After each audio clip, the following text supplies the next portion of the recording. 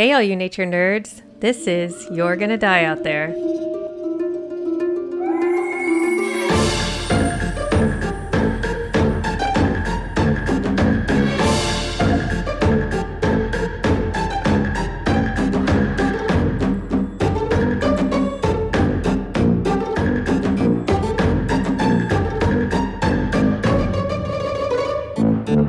Hello, nature nerds and everyone else listening out there. Welcome back. I'm Jen, and I'm sitting across from Megan. Hello. Who is going to be telling our story today. Yes. And who had a little cold last week, was not feeling so great.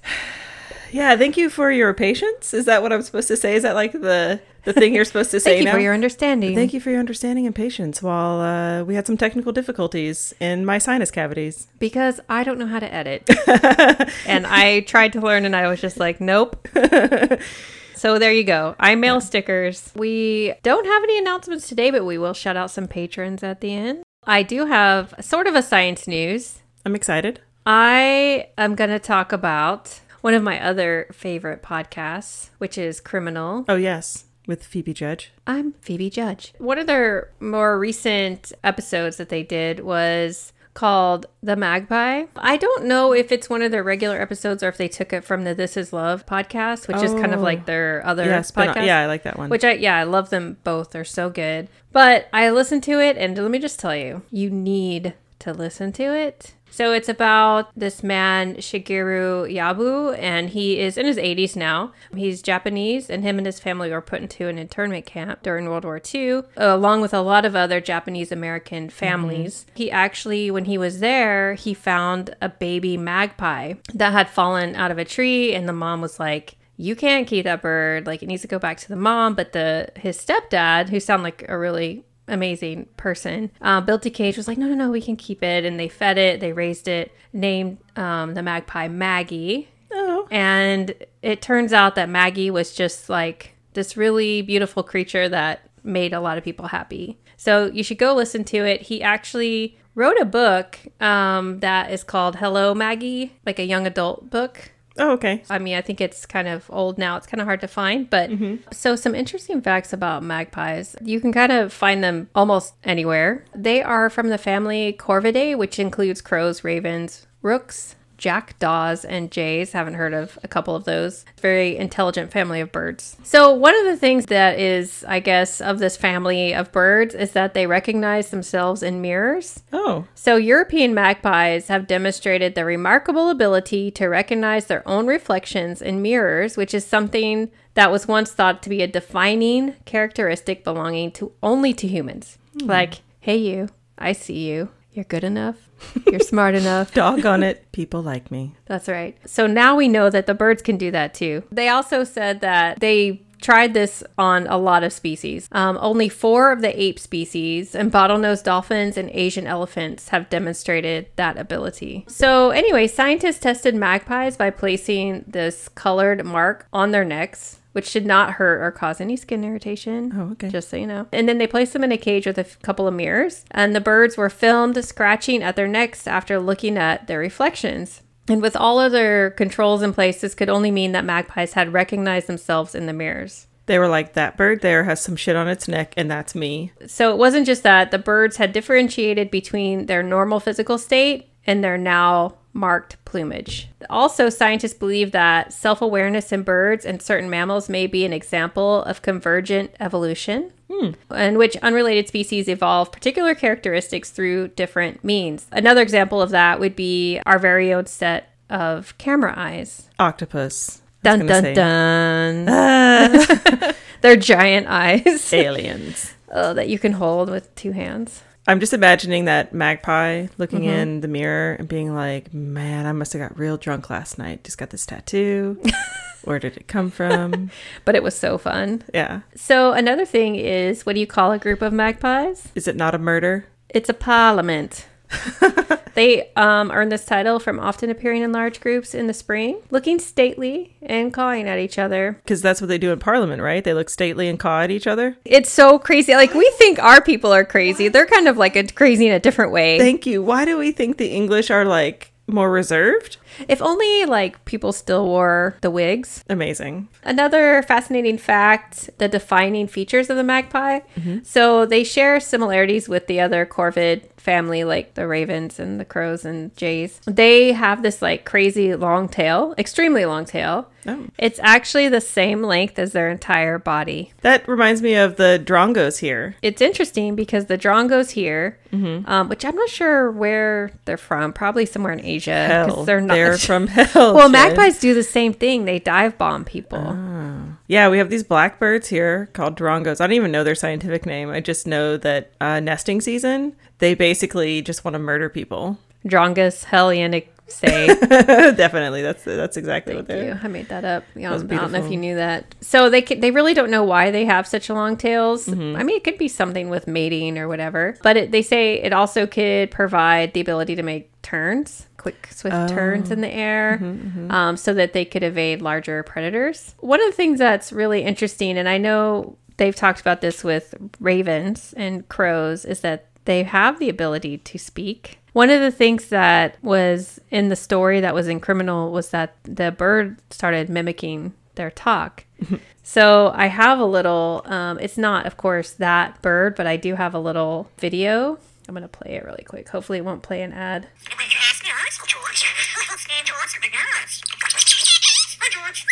What you doing?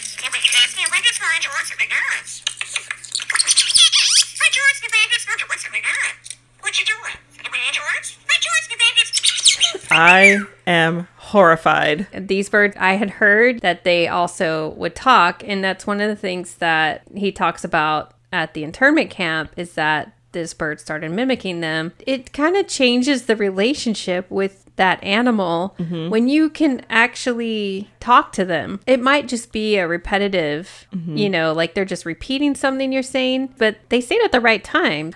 They also are very opportunistic eaters. So they eat, insects, small rodents, grain and berries, but they are also known to steal other birds' eggs, even their young chicks. Jerks. And lastly, Megan, I just wanted to share that they actually don't like shiny things. Oh. They're scared of them. So they have a reputation as thieves, out to steal your shiny jewels or take ornaments from your garden. But new research has shown that flashy objects probably repel them. Yeah, they're actually scared of it. So anyway, I listened to that episode. It was so sweet and sad. The Japanese American internment camps. I mean, just that whole thing in and of itself. But then, it was just a really nice story. I 100% recommend. It's one of the newer ones. So just go to Criminal and look it up. And yeah, be prepared. To pull out my handkerchief. Just to, have it just pulling at all the heartstrings. I just want to real quick say that I've been listening to Bananas podcast, Oh, yeah. You're kind of into it now. They talk about a couple crazy stories about crows, and I happen to listen to one today. Oh, weird. About a woman who inadvertently created an army of crows. And it is really funny. The episode is from April 6, 2021. It's called Crow Army with Peppermint, but it's really good. So, Megan, I feel like you were a little stressed out about researching for your story. And so I'm so excited to hear about it. I want to know. You were like, I need to understand this. And I don't understand it. It's going to be real fun today, Jen. I just want to say thank you for that science news. That was fun time. Oh, okay, good. And today I am going to talk about something. We had this Instagram message from Barbecue Sheep Dip. Oh, yeah. Yeah, about mining deaths in 1973 specifically. And Barbecue Sheep Dip said, "Hi, I used to work in a mine near Kansas City. Hydrogen sulfide was one of many deadly mine gases. I would love to hear more about it on your podcast. Thank you. Fun fact, hydrogen sulfide is water soluble, and when disturbed, the gas will plume into a lethal cloud. Love your show." And that is true. Yes, I did originally start out looking at hydrogen sulfide and what happens when you are exposed to hydrogen sulfide. And it smells like rotten eggs. It has kind of a sulfur smell. But if you are exposed at high levels, it actually damages smell receptors and you can't smell it. It's like odorless, and then you die. Let me just tell you, at low levels, hydrogen sulfide causes irritation of the eyes, nose, and throat. Moderate levels can cause headache, dizziness, nausea, and vomiting, as well as coughing and difficulty in breathing. Higher levels can cause shock, convulsions, coma, and death. Holy crap. And it happens really quickly. I feel like that's what my dog was trying to do to me today. He was Just just letting some farting? bombs go. That's And amazing. they were very sulfury. Sulfury, Yeah. eggy. I was like, are you just trying to murder me right now? Is that what's happening? When you're doing things like oil refining, mining, or rayon manufacturing, it can be a byproduct of those processes. And in the case that Barbecue Sheep Dip was talking about, I saw this YouTube video about a Kansas City mine. I think it was Kansas City mine. Kansas City, Kansas or Kansas City, Missouri? Oh, don't even. Why are you asking me these questions? Because I was born in Kansas City, Missouri, and it's on the edge. Let's just say Missouri. That's great. Missouri. Perfect. Missouri. I'm not sure where, I apologize. But yeah, I'd watched this YouTube video and it was like a reenactment of an actual hydrogen sulfide mining disaster where one guy, like their fans stopped working because, you know, in mines they run these fans to get all the gases out of the shafts. Have you heard of that before? They have fans. Have they always had that? Because I imagine a long time ago Not when miners always. went Yeah, in, yeah, they yeah. were just like, Yeah, we're going to talk about all that business. But they had these fans, but I guess they stopped working and there was some water that was sitting there, and basically the coal dust and the water combined to make this hydrogen sulfide gas. This guy went in the next day. uh-huh. And he got kind of disoriented. He came out and he was like, oh, I think there's gas in there. And then another guy went in there, He's like, let me go check. passes out, Oh my God. actually dies. Yeah. Was this recently? This is like in the 70s. Oh. Then two other guys come in to check on that guy, Oh no. pass out, die. Yeah. No. It was crazy. Guys, it was like- basically like a succession of people going in until they like realize, like, don't go in. We have to clear out the mine. Anyway, Oh my God. I was going to go with that story, but I couldn't find enough information. It was just like this one video on like this succession of people, and it was a really low number of people. And then I started thinking about like mining accidents. Uh-huh. We've kind of talked about maybe talking about mining accidents before. But I'm not going to talk about was it the Philippines? Where was it? Why can't I remember it? People are probably yelling at us right now because there's like a big story about these like miners that got trapped. Was it Chile? Yeah, Chilean miners. Oh, yeah. Yeah. That's it. I'm not going to talk about that story. I'm going to talk about the top 10 coal mining disasters. Dun, dun, dun. Let me just say that it said top 10 coal mining disasters, but actually on my list I have 11, and I'm not sure where I added one in because I looked at a couple different articles about these, and I might have added this one because all of the top 10 are not in the US. So are we starting from like, Least worst. I mean, because they're all bad, obviously. Yeah, we'll get to number one. Because the word disaster. Yeah. All right. So the first one I'm going to talk about is the Monaga coal mine disaster that occurred on December 6th, 1907. This disaster was caused by something called fire damp, which is just what miners call methane gas. I don't know why they call it fire damp. It might just be an old-timey term for before they figured out methane was methane. Oh, okay. Anyway, it's a weird word for methane gas. So this explosion happened because there was that fire damp or methane gas buildup and then coal dust. And they think maybe there was some kind of light that was lit. They Oh. don't really know what, some kind of open flame that ignited the explosion. And this happened at two of the mines in the Monaga mine facility operated by Fairmont Coal Company in West Virginia. So when this explosion happened, the ventilation system, there was also a boiler house, and the fans for the mines were completely destroyed. So that meant that once it exploded and things kind of collapsed in, that all of that gas was like trapped in there and couldn't be blown out. And anybody who was still in the mine with the gas couldn't get any kind of relief. So either they were crushed or they died from carbon monoxide poisoning. Actually, they were trying to get in through another part of the mine, but they didn't have good quality breathing equipment because this is 1907. Because 1907, exactly. Yeah.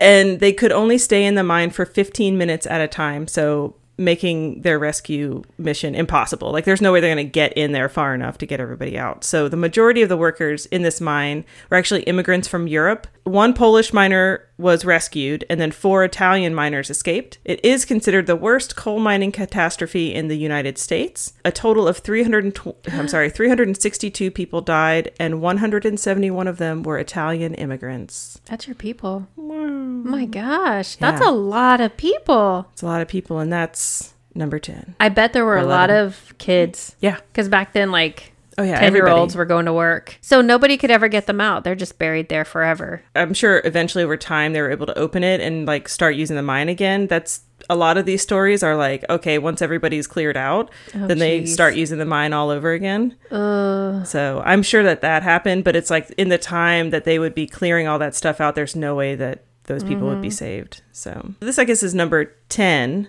because that's number 11. And I put it in there because all the rest, like I said, were not in the United States. And I know that maybe Barbecue Sheep Dip was, wanting to know about some United States mine disasters. I apologize. So I added that one in there. No, that's good. So we have the worst one in the U.S. Yes. Yeah. This next one is the Dhanbad coal mine disaster. It occurred on the night between the 27th and 28th of May in the Dori Colliery, which is a coal mine. I hate that word. It's really hard to say. And this is near Dhanbad, India, or I think I'm saying that right. Dhanbad, India. So this was, again, fire damp, methane, buildup of methane and coal dust that was ignited. It killed 375 people. They think that it started because someone brought a hurricane lamp inside, just like an open flame lamp. And the management for the mine said that it was intentional. So they're like trying to blame the workers. What? Yeah. Wait. What year was this? 1965. So 10 years later, that same mine, December 1975, there was another explosion. Well, it was in the same, I guess, in the same area, not the same exact mine. This is in the Chasnalia Colliery, killing 372 people. Jeez. Yeah, for that one, there was a roof barrier that was damaged, and above the roof of the mine was a huge body of water. They don't say what kind of body of water, just, I guess, a lake. When the explosion happened, it opened that up, and most people actually died from drowning due to the flooding from above. Oh my. I don't like claustrophobic stuff. Yeah, me too. Even your like whole cave episode stuff, I was just like, ugh. It's like you just need to breathe. You just need to take a deep breath, everybody. Yeah. Woo. Number 9. All right, so December 12th, 1866, at the Oaks coal mine near Stairfoot, Barnsley in South Yorkshire, UK, there was the second deadliest coal mine disaster in the UK. A total of 388 people died. This disaster was caused by the digging of new workings underground. So I guess they were starting a new shaft maybe, or a new area, and there was a buildup of fire damp or methane gas and coal dust, and it got ignited. So I don't know if it was like someone had a metal and they hit the rock and there was a spark. And then, or what? Yeah, it doesn't really explain exactly how it happened. The mine had already had a similar explosion that killed 73 in 1847, so about 20 years earlier, and it was known to have fire damp all the time. Like, they were like, there's always methane gas in here. So it was like already kind of a volatile. Look, there's some methane gas in there. Let's try to jam almost 400 people in there. Let's do it. It'll be fine. While the rescue for this 1866 explosion was happening, there were 2 additional explosions that killed an additional 27 people, all of them rescue workers. So this coal mine, the Oak Coal Mine, was one of the largest coal mines in England, and over its operation, it experienced 17 additional explosions. It was finally shut down in 1960, sometime in the 1960s. So number 8, this is June 6th, 1972, at the Wankie. I think that's the name. Wankie. I was like, why? Where? It's a coal mine in northwest Rhodesia, which is now Zimbabwe. There were multiple explosions leading to the deaths of 426 people. The initial explosion caused a blast at the surface, which collapsed the main shaft and killed 4 men who were there instantly. More than 400 mine workers were then trapped in the collapsed tunnels and died from either being crushed or the methane and carbon monoxide fumes. The explosion was thought to have come from a dynamite magazine, like someone just accidentally left a dynamite magazine someplace. I don't know what that's about. But initially, 8 men were pulled alive from the mine, but the next day on the 7th, there were 2 additional explosions, which pushed more methane and carbon monoxide throughout the tunnels, and they could not do any rescue operations because of that. I think this is number 7. January 21st, 1960, the Coalbrook Mine at the Clydesdale Coal Mine near Sasolburg, Orange Free State, South Africa. There was the worst ever disaster in South Africa's history. It led to the deaths of 435 people. There was a collapse caused by the disintegration of 900 pillars supporting the tunnel roofs. At the time of the collapse, there were approximately 1,000 miners working. A little more than half were able to escape. They climbed out of an incline shaft. Unfortunately, there were no drilling machines able to make a hole large enough on the side or like to make another exit for them. So the other miners were trapped in the tunnels, the 435. After that happened, the Chamber of Mines purchased a suitable drill that would work if future accidents happened. That way they'd be able to get people out. So that was 1960. Did not get them out. I mean, I'm sure eventually they did open it back up. But I'm telling you, mines are like the cost-benefit ratio of mining includes people's lives. October 14th, 1913, at the Universal Coal Mine in, I don't know how to say this right because it's in Wales, Glamorgan. That's perfect. But there's other words that are like Shenangyla. I don't know. SenghenYdd. Nope. Some Welsh for you right there. Near Caerphilly, Glamorgan, Wales. This was the worst ever mining tragedy in the UK that led to the deaths of 439 miners. It was another, you guessed it, coal dust explosion. Methane gas, coal dust, ignition. Somebody just lit a cigarette. A number of miners died from the initial explosion and the subsequent fire. That sounds awful. But most were killed from carbon monoxide poisoning. From being trapped. Yeah. They couldn't for sure determine the origin of the fire, but generally people agree that methane gas was involved. And apparently there had been a number of violations of the 1911 Coal Mines Act because of the lack of safety. And in May of 1914, so the next year, the mine manager, Edward Shaw, he was convicted of 8 charges and fined £24 for the deaths of 439 people. So a local newspaper had a headline that said, "Miners' lives at 5.5 pence each." Wow. So that's the worst ever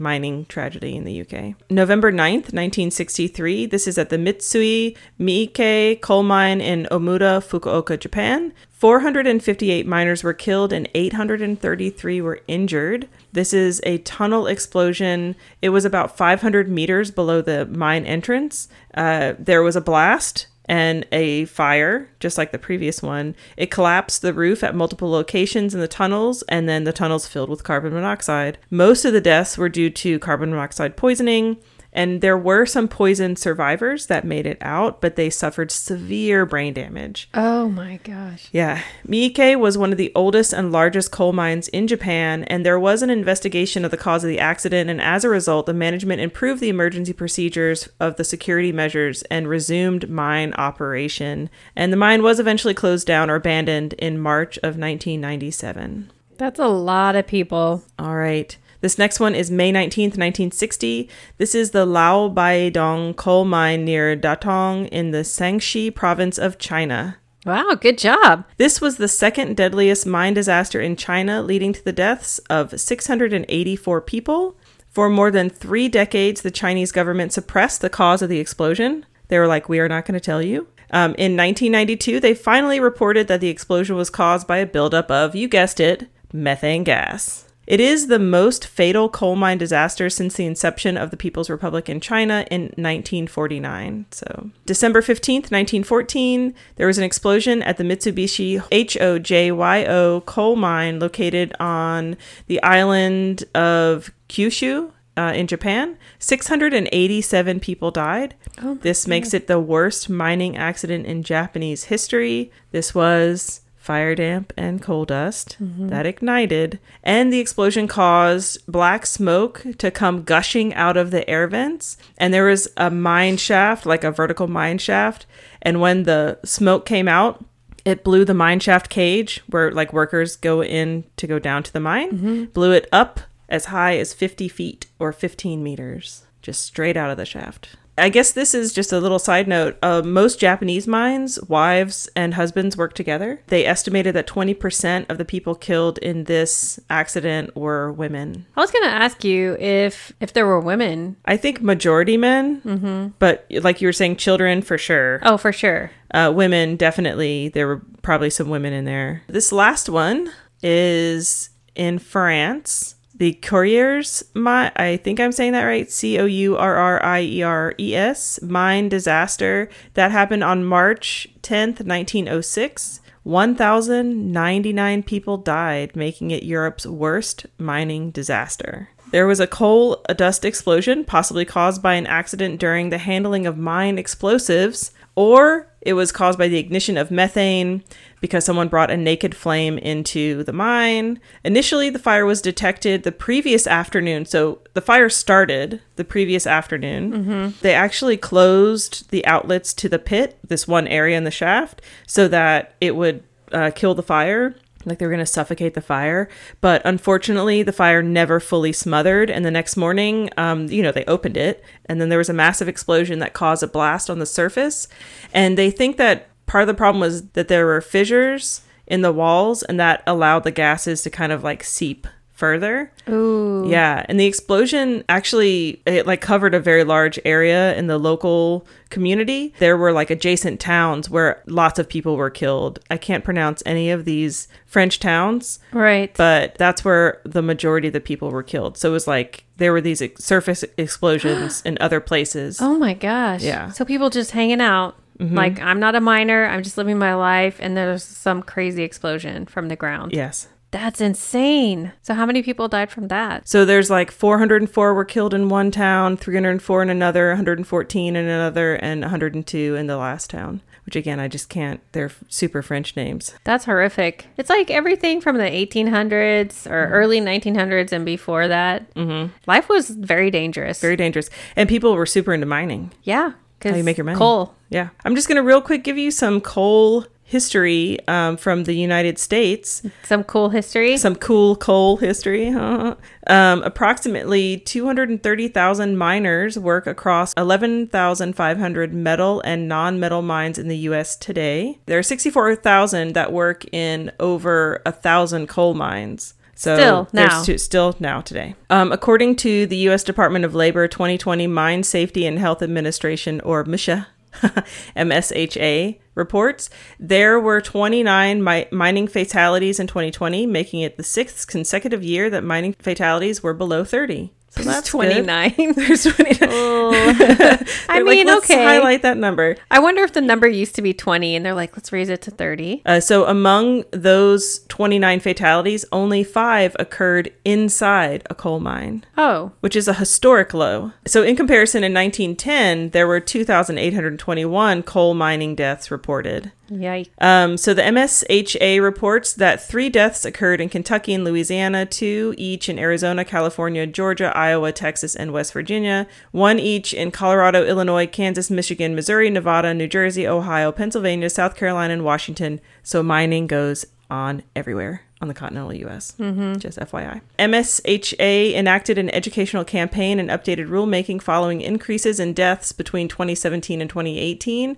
At that time, half of all deaths were because of vehicle-on-vehicle collisions, failure to use a functioning seatbelt, and conveyor belt accidents. Ew, I don't want the conveyor belt accident. No. So after they enacted all this like educational campaign and updated their rules, by 2020, powered haulage deaths dropped to 21%. I don't know what it was before that, but it was probably higher. For the first time in MSHA history, there were no seatbelt related deaths. Yeah, wear your damn seatbelt. I know. And conveyor related deaths dropped from 4 in 2017 to 1 in 2020. Whoever's in charge has to keep pushing those safety regulations. MSHA conducts inspections in underground mines a total of 4 times a year, and they conduct inspections on surface mines at least twice a year. I didn't know that. In 2020, mining companies hit their all-time high of meeting MSHA's safety standards, even with a global pandemic going on. But I think that I read some report where it was like most of the safety issues that they had in 2020 were people like not wearing their masks and stuff, like COVID-related issues. And I'm like, all right. Yeah. They also saw an all-time low average concentrations of breathable dust and respirable quartz in underground coal mines, as well as exposure to dust and quartz for miners at highest risk of overexposure to breathable dust. I just can't say respirable. That's a hard word. It's a hard word. So basically, they're less dusty. The mines are less dusty. They're doing better with their precautions. So let's talk about just mining in general, because that's fun to learn about, right? All I need to know is what I learned from Loretta Lynn. Mining, Jen, if you didn't know, is the extraction of valuable minerals or other geological materials from the earth, usually from an ore body, lode, vein, seam, reef, or placer deposit. So I'm sure you know what all of those things are. I love the word ore. Different ores that you can get from mining include things like metals, coal, oil, shale, gemstones, limestone, chalk, dimension stone, rock salt, potash, gravel, and clay. Mining is required to obtain most of those minerals because they can't be grown through an agricultural process. Because what are they, Jen? Non-renewable. They come from the earth. They come from They're the made of earth. things Did in you the mention diamonds? I did I not. guess you said precious jewels. Well, gemstones, yeah. So Gemstones. diamonds. Mining also includes any kind of extraction of other non-renewable resources like petroleum, natural gas, or even water. Mining started out as a way to search for stones to make some kind of tools. Later, we as people would start to settle in more static, not nomadic communities. And then we started looking for resources that might be useful around us. And small surface mining was kind of the beginning to find building materials for like your home, right? Clay, whatever, or for like pots or utensils. An example of that might be high quality flint found in northern France, southern England, and Poland. And those were used to create flint tools.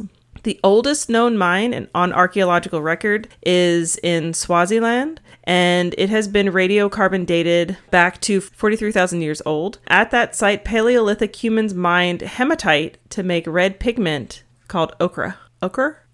O-C-H-R-E. They needed it so they could paint on the cave walls. That's right. The most abundant material people would mine was copper in the early days. Gold, silver, and mercury were also useful and prized materials. And then once people started to use fire and they began to heat up mined materials, that advanced tools and utensils and pots even further, because pottery heated from like a fire versus in the sun would be more hard, it would be more hardened, and it would last more than like one season. But that mercury really worked out for some people. No, not so much. Additionally, metals could be melted and reformed into tools or more useful objects. And actually, this totally got me thinking about this YouTube channel that I love, that my friend Dan showed to me like 3 years ago. And there's this guy who, his name is John Plant, Plant, and he is from North Queensland, Australia, and he owns some land. And he started a blog. I think it was like a blog spot or something. Right. And he would make these videos. It's called Primitive Technology. And he basically goes through all the different ages of tools. And he like builds shelters and structures and tools and weapons and all these different things. He makes clothing. It's like a blacksmith? No, he's just like a guy. I mean, but does he do blacksmith? I know he's just a guy, but No. he must know how to make weapons. He like taught himself. He's always, ever since he was little, he enjoyed going out and like making shelters near the rivers or whatever. He says that he lives in a modern house. He eats modern food, all that stuff. Just sometimes he has this piece of property and he goes out and he collects things from the earth and he makes stuff. Well, sure, why not? I've watched his videos. It is one of the most satisfying channels on YouTube because he never talks. Oh. He usually has captions that kind of explains what he's doing, but he doesn't speak in the videos. It's only ambient sounds of like nature around him. Sometimes he'll do like a time lapse, so you can kind of see him build a whole structure in one video. Oh, I like that. I like the time lapse. Yeah. Ain't no one got time for that. You don't want to sit and watch him make 1,000 clay bricks, which he does. He makes a clay house. I remember watching this one where he made a heated bed. He like ran a whole channel through and like made this heated bed for his room in this like little hut that he made. That's pretty cool. It's cool. So I feel like what he kind of is doing, and I don't know if he explicitly says this. I might have read where he said this, but he kind of goes from like Stone Age to Iron Age to Bronze Age, right? Like all the different, he learns how to make fire, and then he heats things up, and then he mixes metals together, you know. Does he work? I mean, does he have a job? He works. He has a job. Oh my god. It's like a regular day job. Like, how's he find time for this stuff? I don't. It's just his thing. I don't know. Maybe he just doesn't like people. Yeah. Well. You know what, Jen? He doesn't have cats or chickens, so he's out. He's like out there on his land in some shorts. It's like cargo shorts. Like that's it.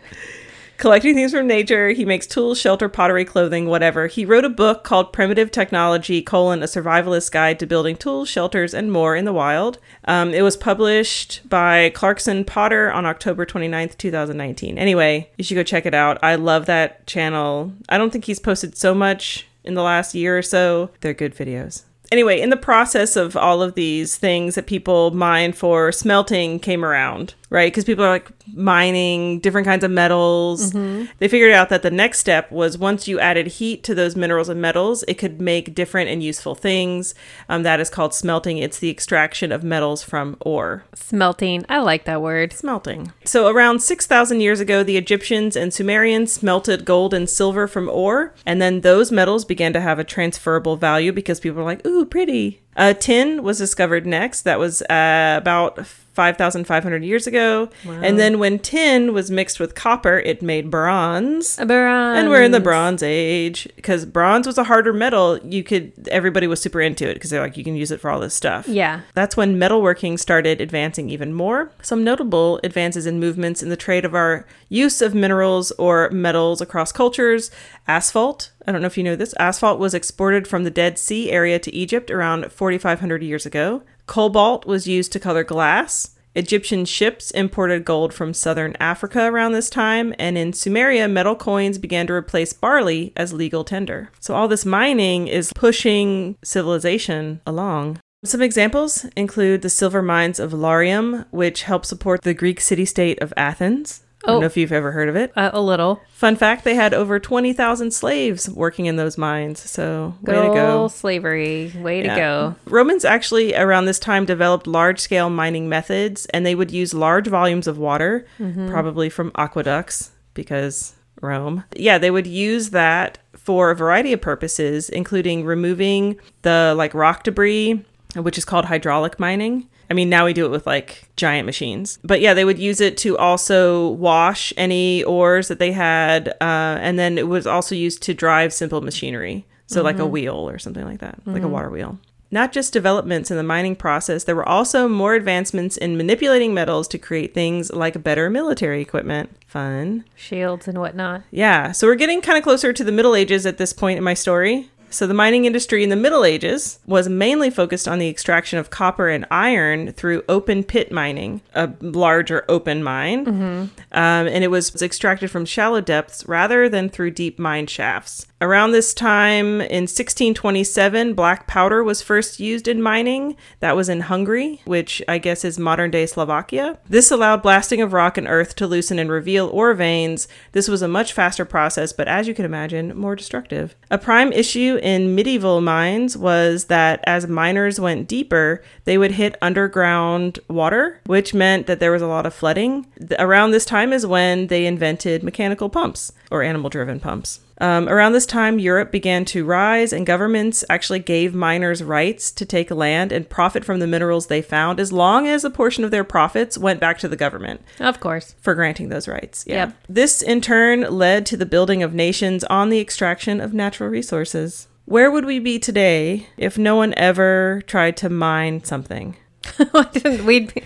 What would we be doing today? We would be in huts. We would be in huts just gardening. Just gardening. Just hunter-gatherer style. It's fine. We don't need to mine for stuff. You know, that's just not human nature, Megan. Explorers and we assholes. Want to find things out. We want to make something better. Yeah, What's the next best no one thing? cares. Yeah, or just jam 500 people in a mine. It's fine. Perfect. Mineral wealth from the New World. I don't know if you knew this. Mineral wealth from the New World. Oh, no, I don't know about mineral wealth from the New World. Tell me. It financed the Renaissance, Jen. Oh, there's some great artwork from that time period. It came from the New World. The money for that. And at the end of the 17th century, at the end of the Renaissance, the Industrial Revolution or age kind of rounded the bend like a freight train, if you will. Did you write that too? I did write that. Oh. In America, the General Mining Act of 1872 was established in order to maintain, quote, civilization by incentivizing prospecting and mining. And let me just say that when they're talking about maintaining civilization, what they mean is that people don't want things to go backwards. They like their silver forks. They don't want to have to eat with tin again. No. They want to let's keep moving forward. Just like we're talking about next best thing. So in order to maintain that lifestyle and to have all those shit, you got to keep digging. We got to keep doing it. Just keep digging. Just keep digging. So let me tell you about what was happening before the General Mining Act. Let me tell you about when I called Megan today and she was really grumpy. And I was like, what is wrong with you? And she's like, I'm reading about the 1872 mining. General Mining Act, yeah. Yeah, General Mining Act. And it's melting my brain. Yeah, so hopefully I get this right. Okay. No one will know because it's from 1872. So basically, before this law, this act was put in place, miners were going out west, right? You know, all the white folk were going to Go west, young America, man. and they were like, let's go west. We're going to Yeah. just take the land. No Yeah, big because deal. nobody's there. Nobody's there. Nobody has that land The government already. was selling it. Yeah. I'm using air quotes for like, 10 cents. Because it doesn't belong to anybody. Yeah. It's just free land. It's fine. Yeah. Just go out there. So they were heading out west and they would prospect for lodes, which lodes are any kind of metal, any kind of, it's just stuff you're going to mine. All different kinds of metals, things, whatever they could find, whatever they could mine, oil. So once they established an area that they were going to mine, they're like, this is my operation. They made these mini governments. They were like almost autonomous governments. At the same time that they're out there doing this, there was a lot of land that was being quote unquote bought and sold. But what you really should read there is stolen. And the federal government wanted to get a piece of that action. They were like, all these people out there, they're going mining, they're getting all this stuff, and we don't get anything for it. Right. Like, what the hell? And so some federal lawmakers came together and they were like, you know what? These Western miners, they're squatters and they're stealing from the federal government. Never mind, the federal government was stealing from the indigenous people of North America. But then there were these other Western guys in Congress who were like, buddy with those dudes out in the West. They were like, nah, bruh, these miners, they're performing a service to the federal government. They're promoting commerce. Okay. And they are settling new territory for the U.S. of A. So we like them. They're good. They're good. They're good for business. They're going to support us. We're going to support them. In 1864, Congress passed a law to essentially ignore any claim the federal government had on the land that was out there. So the federal government was like, oh, this is all of our land. We own from here to there, whatever, right? But they're saying, okay, actually what we'll do is if you're a miner and you're out there promoting, settling the West and like making money, we are going to give you the actual ground, like the earth is yours to mine legally. We'll give it to you. You can own it. Even though it's quote unquote federal land, we'll sign it over to you. And a few years later, they added some similar rules in what was called the Placer Law, which I think is just like, again, making it like easier for miners to go out there and just stand in an area and be like, okay, from here to here, I want to own this because I can see that there's gold or silver or whatever I want to mine here. Eventually, they took these two laws, the one that gave them the actual ground and the Placer Law, and they combined them together to make the General Mining Act of 1872. And they changed some of the wording up to be more broad. So before it would be like, you can go and you can get like clay and this, like it's kind of specific, gold, silver, whatever. And then there was this guy who was like wanting to make some money on diamonds. And so he was like, you know what, you guys should make the language like a little more broad. There's lots of stuff out there that we could be getting at. So they changed it to quote, other valuable deposits. And in this case, diamonds was one of those things. And I guess there was like a diamond hoax of like 1870 something where that same guy who got them to change the language was like, oh, there's all these diamonds out here, and he got all these investors, but then there were no diamonds, And then he pieced out. and then he was like, deuces. Because back in the day you could do that. No one would ever but they're see not you gonna again. find. I mean, it's like You just shave off your mustache. No one knows. yeah, exactly. Switch out your horse. Done. It's done deal. Just paint your horse. Poor horse. We Poor just talked horses. about horses. I know. Okay. The law also set the price of the land claim. So if I go out there, they set the price to $2.50 or $5 per acre. I guess it depended on what you were going to be mining. That price, Jen, to buy that land, do you think this law is still in place? 100% it is, and that price has not changed. What? Yeah. So if you're a miner in, I think it's like 19 states, and you go to a piece of federal property and you find something on that federal property, this law is still in place. You can claim ownership over that land through this federal law, and you can buy it for $5 an acre. Does that blow your mind right now? That's blowing my mind.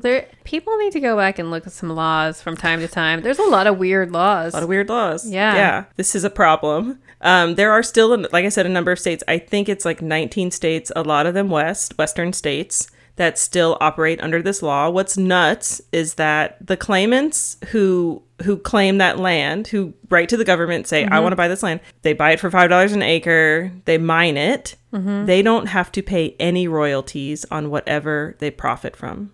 It's written into the law. That doesn't make any sense. It's federal Thank you. lands. This is why Wait, federal... this seems like there would be some laws like for Endangered Species Yes, Act. there have been different opinions since 1872. The first one that kind of came into place is this thing called the Mineral Leasing Act of 1920. What that did was it moved certain minerals to a lease-based system. So instead of being able to claim and own the land, the government still owned the land, but they leased it to you at like $5 an acre. You could drill for oil, natural gas, coal, oil, shale, phosphates, and sodium on federal land. Then there's the Materials Act of 1947 that said that there would be different processes for the sale of federally owned, quote, common variety minerals such as sandstone, gravel, cinders, and pumice. So I think that's really about like, I think the cost of those if you're going to be mining those particular things. Mm-hmm.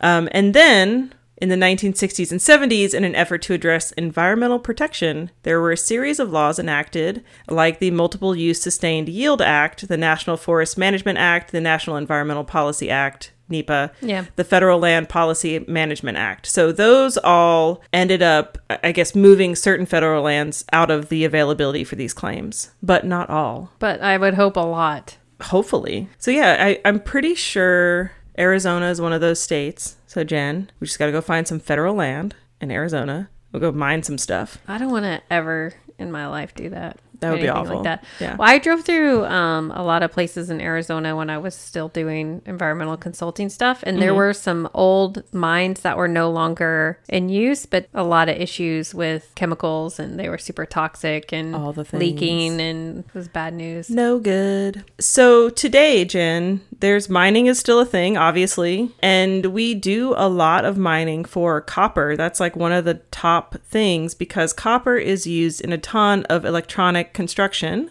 Yep, copper wires. Even alternative energy uses lightweight alloys and aluminum, even though that's something that's meant to replace mining for things like fossil fuels, whatever. Right. But Or in some cases, aluminium. aluminium, that's right. Fun fact, I didn't know this. Australia had gold rushes and by the 1850s was producing 40% of the world's gold.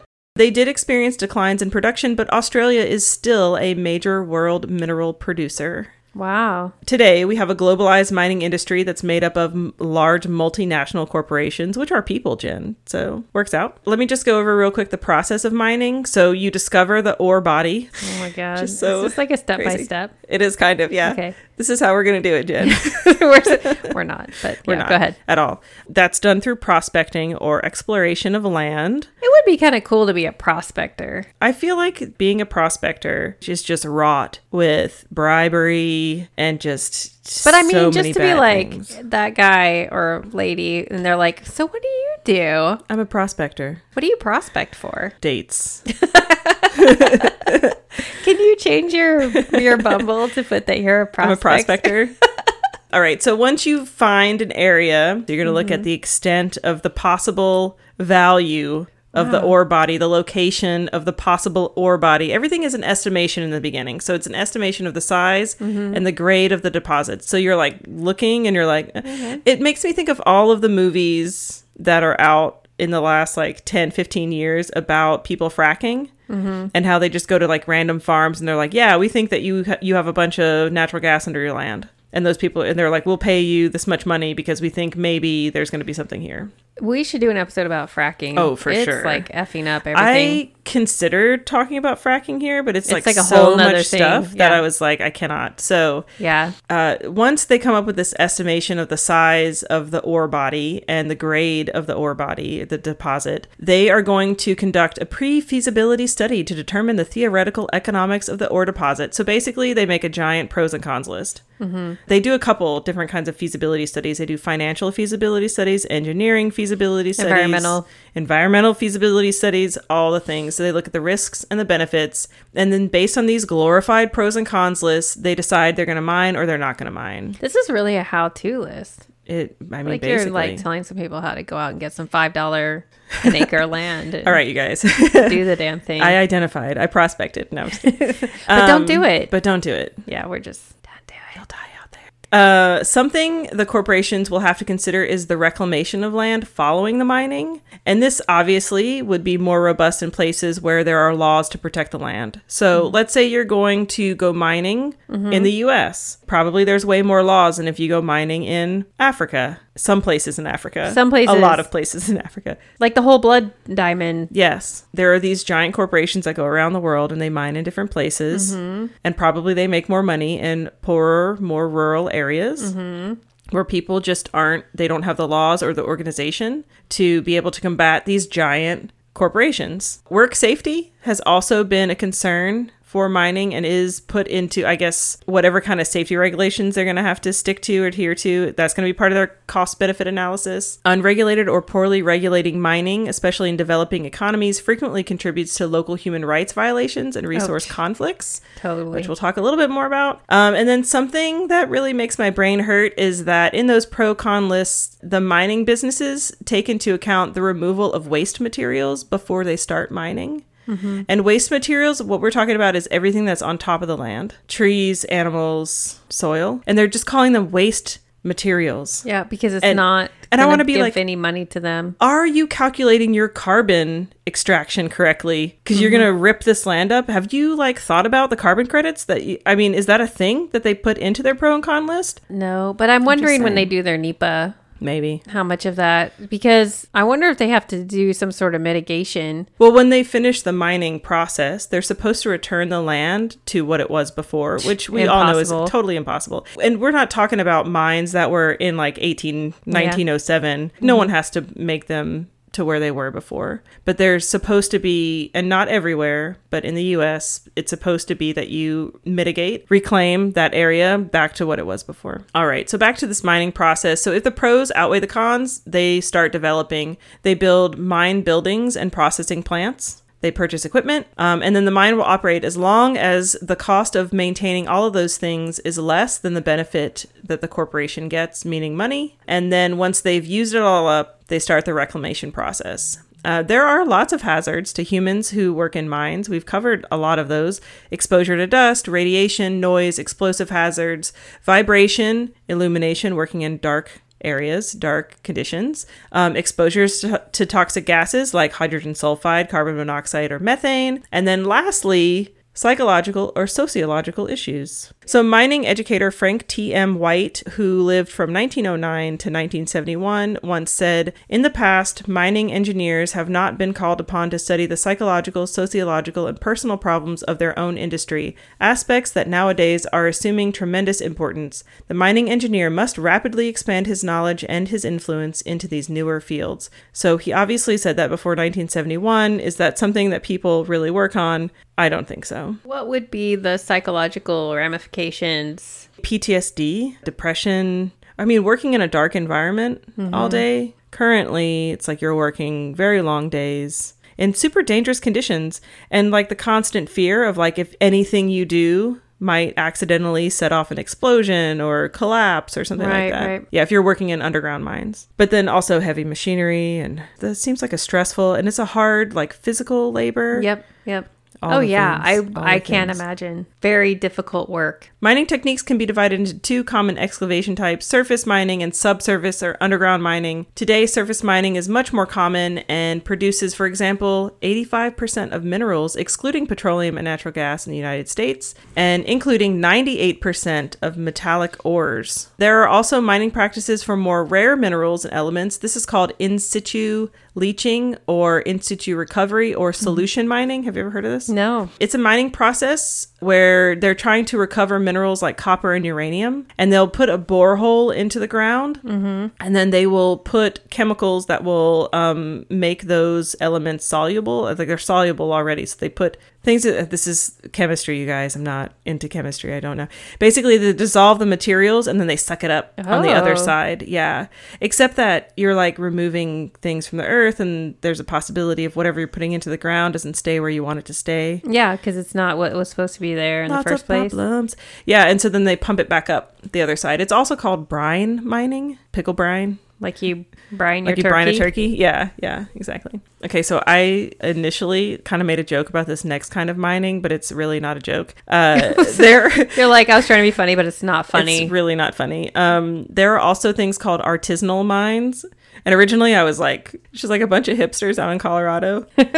Just like in a lot of tan clothing. But no, these are just mines that are on a smaller scale, and they are owned by subsistence miners. Usually these are in areas where they operate seasonally. The miners who run these mines probably have a farm. Okay. And they work on the farm in the rainy season and they mine in the dry season. And these mines are mostly found in rural, poor, developing nations. Mm-hmm. And 90% of the world's mining workforce are artisanal, small scale mines. Huh. There's an estimated 40.5 million men, women, and children directly engaged in artisanal small-scale mines from over 80 countries in the global south. 20% of the global gold supply is produced by these mines, as well as 80% of the global gemstone and 20% of global diamond supply and 25% of global tin production. Wow. I had no idea. Me neither. That's like a thing, like a family would do, huh? It's a thing.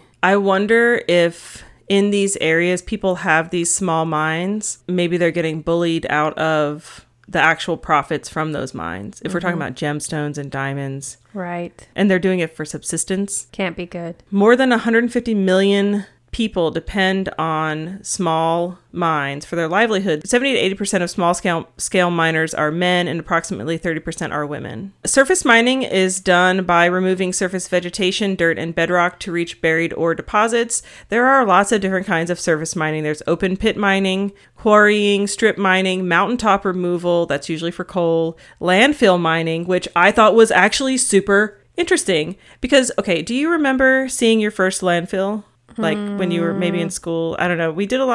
I randomly went to a lot of places for like compliance type things. I've seen one here on Guam. Have you ever seen one where they have a methane thing in it and it's like always lit? Yes. Right? Yes. To remove the methane? Uh-huh. Yeah, and I remember seeing that overnight and being like, why don't they collect it? Why are you just burning it off? I saw one in California. Yeah. Uh-huh. Yeah. So there are places where they're trying to collect methane, where they're actually trying to collect like aluminum, metals, things like that, and like actually mine the landfill for those things. Oh. Yeah.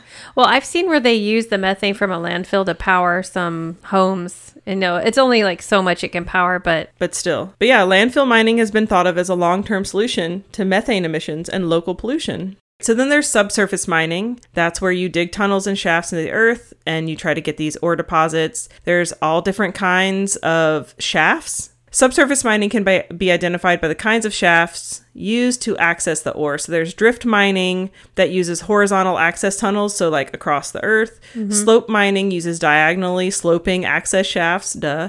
Shaft mining is the one with like the vertical shaft. I think that's like the traditional mine that people think of where you get into like a cage and you just go straight down. And then, yeah, depending on the kind of rock you are mining, you might have to have different shafts or like techniques of drilling or whatever. Shaft. All right. So those are the most common types of subsurface mining. There are many others: shrinkage stope mining, long wall mining, room and pillar mining, hard rock mining, bore hole mining, drift and fill mining, long hole slope mining, sub-level caving, and block caving. It all sounds not good. It sounds awful, all of it. And I'm sorry, no disrespect to any miners out there, any mining families. It's just for me personally. Yeah, it hurts your heart. Yes. Yeah. Don't want. There is a lot of heavy machinery used in mining. We were talking about all those accidents that happened earlier. This is like Bob the Builder's wet dream. Drills, trams, lifts, trucks, shovels, like huge shovels, like mechanical huge shovels, crushers, mills, reactors, roasters, etc. It's a lot. In a lot of the stuff I was reading, it like describes all of them. So I was like, I don't think people really want to know too much. If you do, go look it up. What were the little guys in Fraggle Rock? Dozers. Yeah. Yeah. That's just what what people are. Exactly. There's a lot of processing methods as well. So you can chemically process or mechanically process the ore that you get. So crushing, grinding, washing is the mechanical kind. Chemical, obviously, you add a chemical to it. Like the one I was talking about, the in situ, whatever. So there's a lot of information on the development of better protections for the environment and how major mining corporations are working to adhere to international standards for dealing with waste and ecological impacts of mining. But I'm going to skip all that because it's a ton. I did want to talk a little bit about that miners are protected by some international labor laws, but they're still working in unsafe environments. So like we were talking about before, lack of safety equipment, dust exposure, the collapse, pollutants, all these things. They're working, people today are still working in inhumane conditions, spending numerous hours working in extreme heat, darkness, and 14-hour workdays with no allotted times for breaks. No breaks. There's still a lot of child labor problems. There are a lot that are happening specifically in the Democratic Republic of Congo. Things like children carrying sacks of cobalt weighing 25 kilograms from small mines to local traders and then being paid for their work only in food and accommodation. A lot of these mines are providing ore for parts that go into modern technology. And because of that, Apple, Google, Microsoft, and Tesla have all been implicated in lawsuits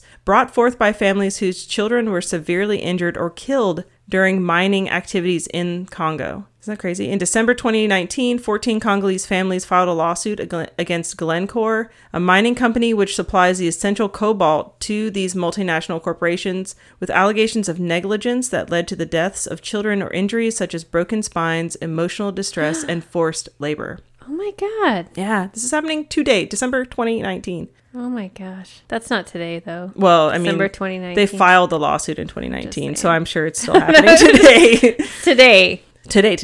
It's happening right now. We kind of mentioned this a little bit. Mining company conflict with indigenous people. It's ongoing. Almost a third of 227 murders in 2020 were of indigenous people's rights activists on the front lines of climate change activism linked to logging, mining, large-scale agribusiness, hydroelectric dams, and other infrastructure, according to Global Witness. In Australia, the Aboriginal peoples said mining posed a threat to their living culture and could damage sacred heritage sites. In the Philippines, an anti-mining movement has raised concerns regarding, quote, the total disregard for indigenous communities' ancestral land rights. And there were so many people in opposition to mining that a governor ended up proclaiming a ban on mining operations in Mountain Province, Philippines. So that's some positive news. Did you know that 95% of the energy used to make aluminum from bauxite ore is saved by using recycled materials?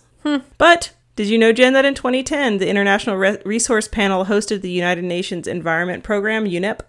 They published reports showing that metal stocks in society can serve as huge mines above ground as recycling rates are low and so much metal has already been extracted. Some landfills now contain higher concentrations of metal than mines do themselves. What? Yeah, because nobody is recycling. They're like, did you know you could recycle all this stuff? And everyone's like, yeah, that's great. Just put it in the landfill. Ugh. I mean, we're going to be mining landfills. It's going to be a thing. A study by Cranfield University has found that 360 million pounds, like money, pounds worth of metals could be mined from just 4 landfill sites in the UK. 360 million pounds worth of metals are just sitting in a landfill, 4 different landfills in the UK. The very first landfill mine ever to be opened was in Tel Aviv in 1953. Whoa. I know. But a little work has followed due to the abundance of accessible ores. I feel like until there's nothing left in the earth, people will not look towards these other options. I wonder why, though. Is it more costly, or maybe there are more processes that they haven't done yet, like the technology to clean those? Because I know that even if we're talking about aluminum cans, they have plastic wrap on them, or like the images, like on a Sprite can or something. You know, you have to there's like that plastic layer that you have to get off. So maybe it's a matter of processing to get the metal to a state where you can use it again. Kind of reminds me of that spaghetti story I told about how I dumped that spaghetti accidentally in the right, but I just put it back in and boiled it. It was fine. A little bit of dog hair and a little bit of rocks.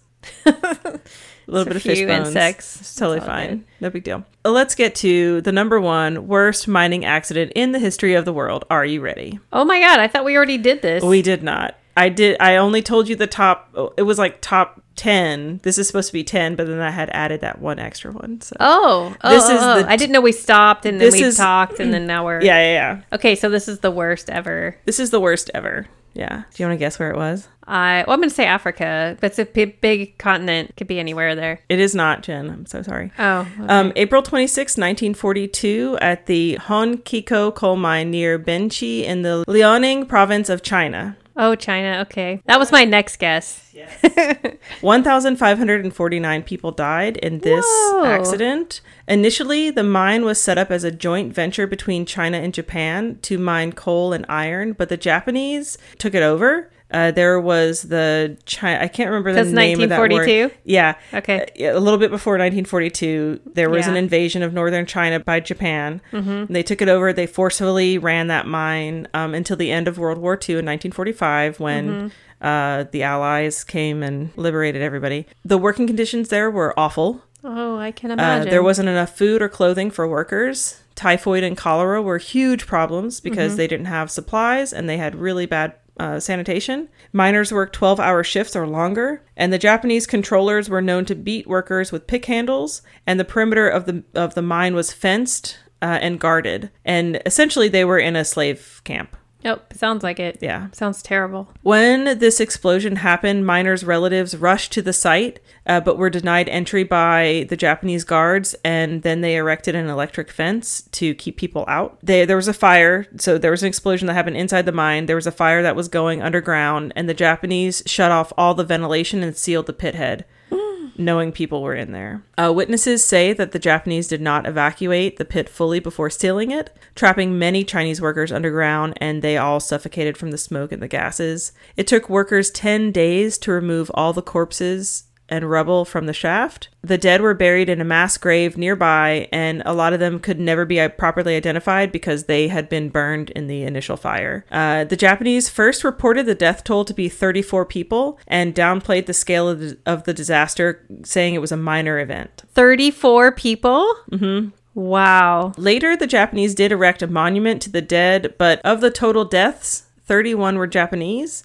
The remaining 1,518 were Chinese workers. After the Japanese left, the Chinese workers took control of the site, and at that time, the then Soviet Union investigated the accident. I don't know how they did the investigation, but they determined that most deaths were a result of the carbon monoxide poisoning. So that is the worst mining accident in the history of the world. Yeah, that's pretty bad. So here we are at our organization to support. Are you ready, Jen? I'm ready. We finally got here. This organization is called Earthworks. You can find them at earthworks.org. Earthworks is a nonprofit organization dedicated to protecting communities and the environment from the adverse impacts of mineral and energy development while promoting sustainable solutions. Earthworks stands for clean air, water, and land, healthy communities, and corporate accountability. We work for solutions that protect both the Earth's resources and our communities. We fulfill our mission by working with communities and grassroots groups to reform government policies, improve corporate practices, influence investment decisions, and encourage responsible materials sourcing and consumption.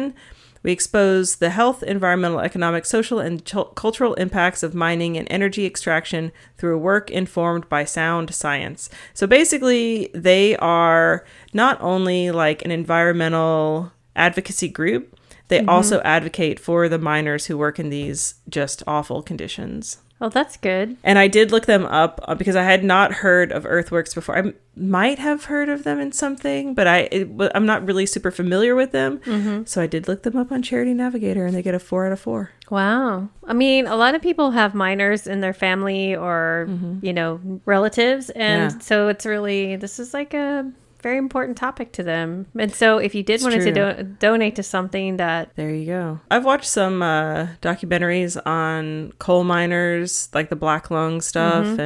Bad news. Did you ever see that miniseries called North and South? No. It's this British miniseries. Mm-hmm. It's like 1915, I think is the time it's set. I could be wrong. Mm-hmm. It's definitely in the Industrial Revolution. And this guy has like a cotton mill. It's like a thing where they have like looms. A lot of looms. And there's all this fluff in the air from the looms. And a guy in his shop lights a cigarette in one of the scenes, and he goes and like beats him up. This like lady sees it, and she's all verklempt. Mm-hmm. Like, how could you treat people like this? And he's like, I would rather beat him up than see a bunch of children die in this factory. And I'm just like, man, the Industrial Revolution, it's like so many cool things, but also a lot of death. A lot of death and like child workers. There's some child workers in it. So Jen, that is the end of my story. That was really interesting. I learned so much that I did not know about. I'm just having a hard time thinking of what to put in our emergency preparedness kit. Yeah. The only thing that I could really think of is like, because you kind of went through like this how to become a, like to mine your own Sure. $5 to acre and be a jackass. It could be $2.50, Jen. Well, it could be. $2.50 to $5. I mean, that's a big range. That's a good deal. I would like to have a prospector's handbook for a trash prospector, if you will. Oh. Prospect some trash, like turn it into something we can use again. Go in and find all that recyclable stuff that people threw away and got thrown in a landfill. Let's do this. I mean, not to bring it back to Fraggle Rock, but what was the name of that garbage pile in Fraggle Rock? Garbage pile? It was like a lady. It was a lady. She was I just remember she was the trash heap. Wasn't right? she like clairvoyant or something? She was a trash heap, I think. But the weirdest thing about her, if I can remember correctly, is she had cleavage. She did have cleavage, you're right. And it weirded me out. I remember that. Oh, yeah. Marjorie the Trash Heap is a large, matronly, sentient compost heap from Fraggle Rock. I might go with a how-to self-help guide to being a trash prospector.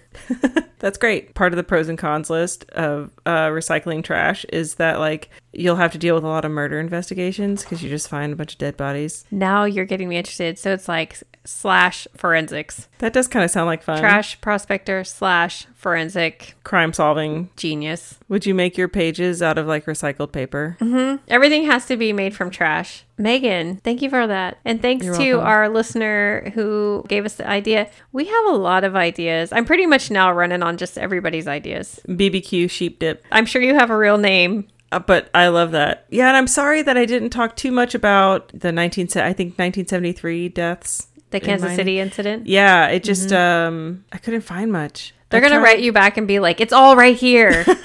Hey, Megan. Hey, Jen. Let's shout out some patrons. Let's do it. So thank you so much to Anna for becoming a Patreon, part of our little Nature Nerd family. Thank you, Anna. We appreciate you. And I also want to give a big shout out to our new patron, Shannon. Shannon. Really? I don't know. I love that name, Shannon. I've got a cousin named Shannon.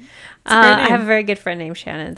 She's very, very Irish. Yes. Thank you so much for becoming a patron. We appreciate you. We appreciate all of our patrons. Yes. And if you would like to become a patron, check out our website, click on our Patreon link, or you can go to our link tree on Instagram and check out our Patreon that way. Other ways you can support: subscribe, rate, and review on Apple Podcasts. If you give us a 5-star review, we'll send you a sticker. Possibly 2 if you send us pictures of your pets. Fill out the contact form on our website, or you can just email us at you'regonnadieoutthere@gmail.com and send me your mailing address. It's that easy. You can also support us by checking out our sponsor links on our website sponsor page. All of our sponsors are eco-friendly, zero waste. You will get discounts using our discount codes and the links that we provide. And you can also support us by following us on Instagram or Twitter and listening on any platform like Stitcher, Google Podcasts, and Spotify. Oh, and if you have ideas for stories or you saw some interesting news or some science news, feel free to send us an email or send us a DM on Instagram. And until next time, don't die out there. Bye. Bye.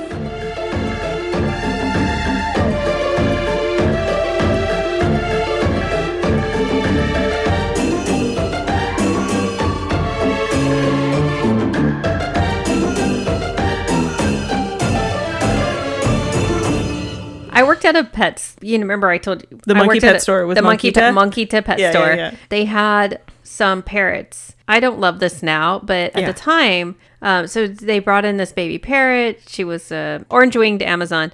I was 19. Yeah. And she was like, please make sure you feed this baby bird every day. And I was just like, oh my God, of course I'm going to feed this poor little baby bird every day. That bird got attached to me. And then I ended up taking her home with me because I was like, no one else can have this poor bird. Like, I will have her for the rest of my life because that's how parrots are. They live forever. And so I was like, I will have her forever. She talked too. Just like what this bird was saying, she would say the same thing. Like, What you doing, huh? She'd always say that. Huh? What are you doing, huh? Right before I joined the Peace Corps, this bird that I had, her name was Thisbe. All I can think is that because I would let her roam around the house mostly, I'd run across the street to see my neighbor. I think she flew out, somehow got out the back door and landed in somebody's yard with a big scary dogs. Yeah. I can only think that's what happened because I could never find her, and it was so sad. I found this on the web. Oh my God. Why are you talking to me, Siri? Stop it, Siri. Yeah, so I'd go out and watch these families of crows in different areas, and it was super boring. And I realized that I'm not a birder, and it's You not were my thing. Ornithology, strike it out of the I was list. like, I'm good. No, like, thank can you. I just study cats? I don't know. Chickens? On December 12th, 1866, at the Oaks Colliery, I think I'm just going to say coal mine. Just say coal mine. So hard to say. Well, and that sounds like colliery sounds very fancy. Like it would be something nice. Like, Colliery. let's just let's just go down to the colliery And and it get is a not coffee. nice. It's not. No. Just dusty and gross. And then that's why there is OSHA now. Right? Yeah. Like there has to be some like safety. Actually, today for work, I took a safety training. Did you really? I did because I failed it like 3 times and I then love I it. finally passed it. I was just like, oh, blah, blah. Is it the risk management one? Yes. Oh, I know about that one. I hate it. It's so tricky. Gives you scenarios? Yes. And then I you don't- have like A, B, you have to like talk to people? No, I hate that yeah, one. I and hate it's it. like it gives you multiple answers that kind of seem like, oh, that one's You're like, probably that right. seems fine. But they're like, no, you have to be wearing gloves. And You're I'm like, oh, God. stupid. Excellent. Did All right. you ever see the movie The Coal Miner's Daughter? I did not. I saw it a very long time ago. I mean, I love Sissy Spacek, but I have never seen it. and Loretta Lynn. Well, yeah. By the way, Loretta Lynn believes in ghosts, and she had like somebody who talks to ghosts come and like go around her property. Mm-hmm. Anyway, All right. continue. Sorry. Jen, if you didn't know, mining is the extraction of valuable minerals. Minerals. Jesus Christ. Are those like edible minerals? Did I have an edible? Like, what's going on?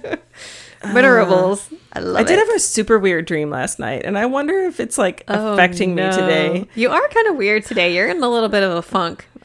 Yeah. What was your dream about? It was about being part of this Indian family, like from India. Oh, that's like a great dream for you. But it wasn't. It was Oh. not good. I think it's because I watched this really strange crime drama about this family that all committed suicide together in India. It's like the craziest thing I've ever seen. Anyway, Is it a movie or No, it's like a documentary about documentary? It's for real. Like these people all killed themselves together. And a whole big family? 11. Oh my gosh. 3 generations. I've never seen a crime show like this. Screaming and it was their all like opinions? super real. It was just like people being like, oh, there's this magical woman who did this to them. And just, I mean, superstitions, all Whoa. these. It was just real. I gotta see this. It happened in Delhi. So it was just Is it like on is it on Hulu or? Netflix, I think. Oh, I don't even remember what it's called. I randomly found it and I was like, this looks good.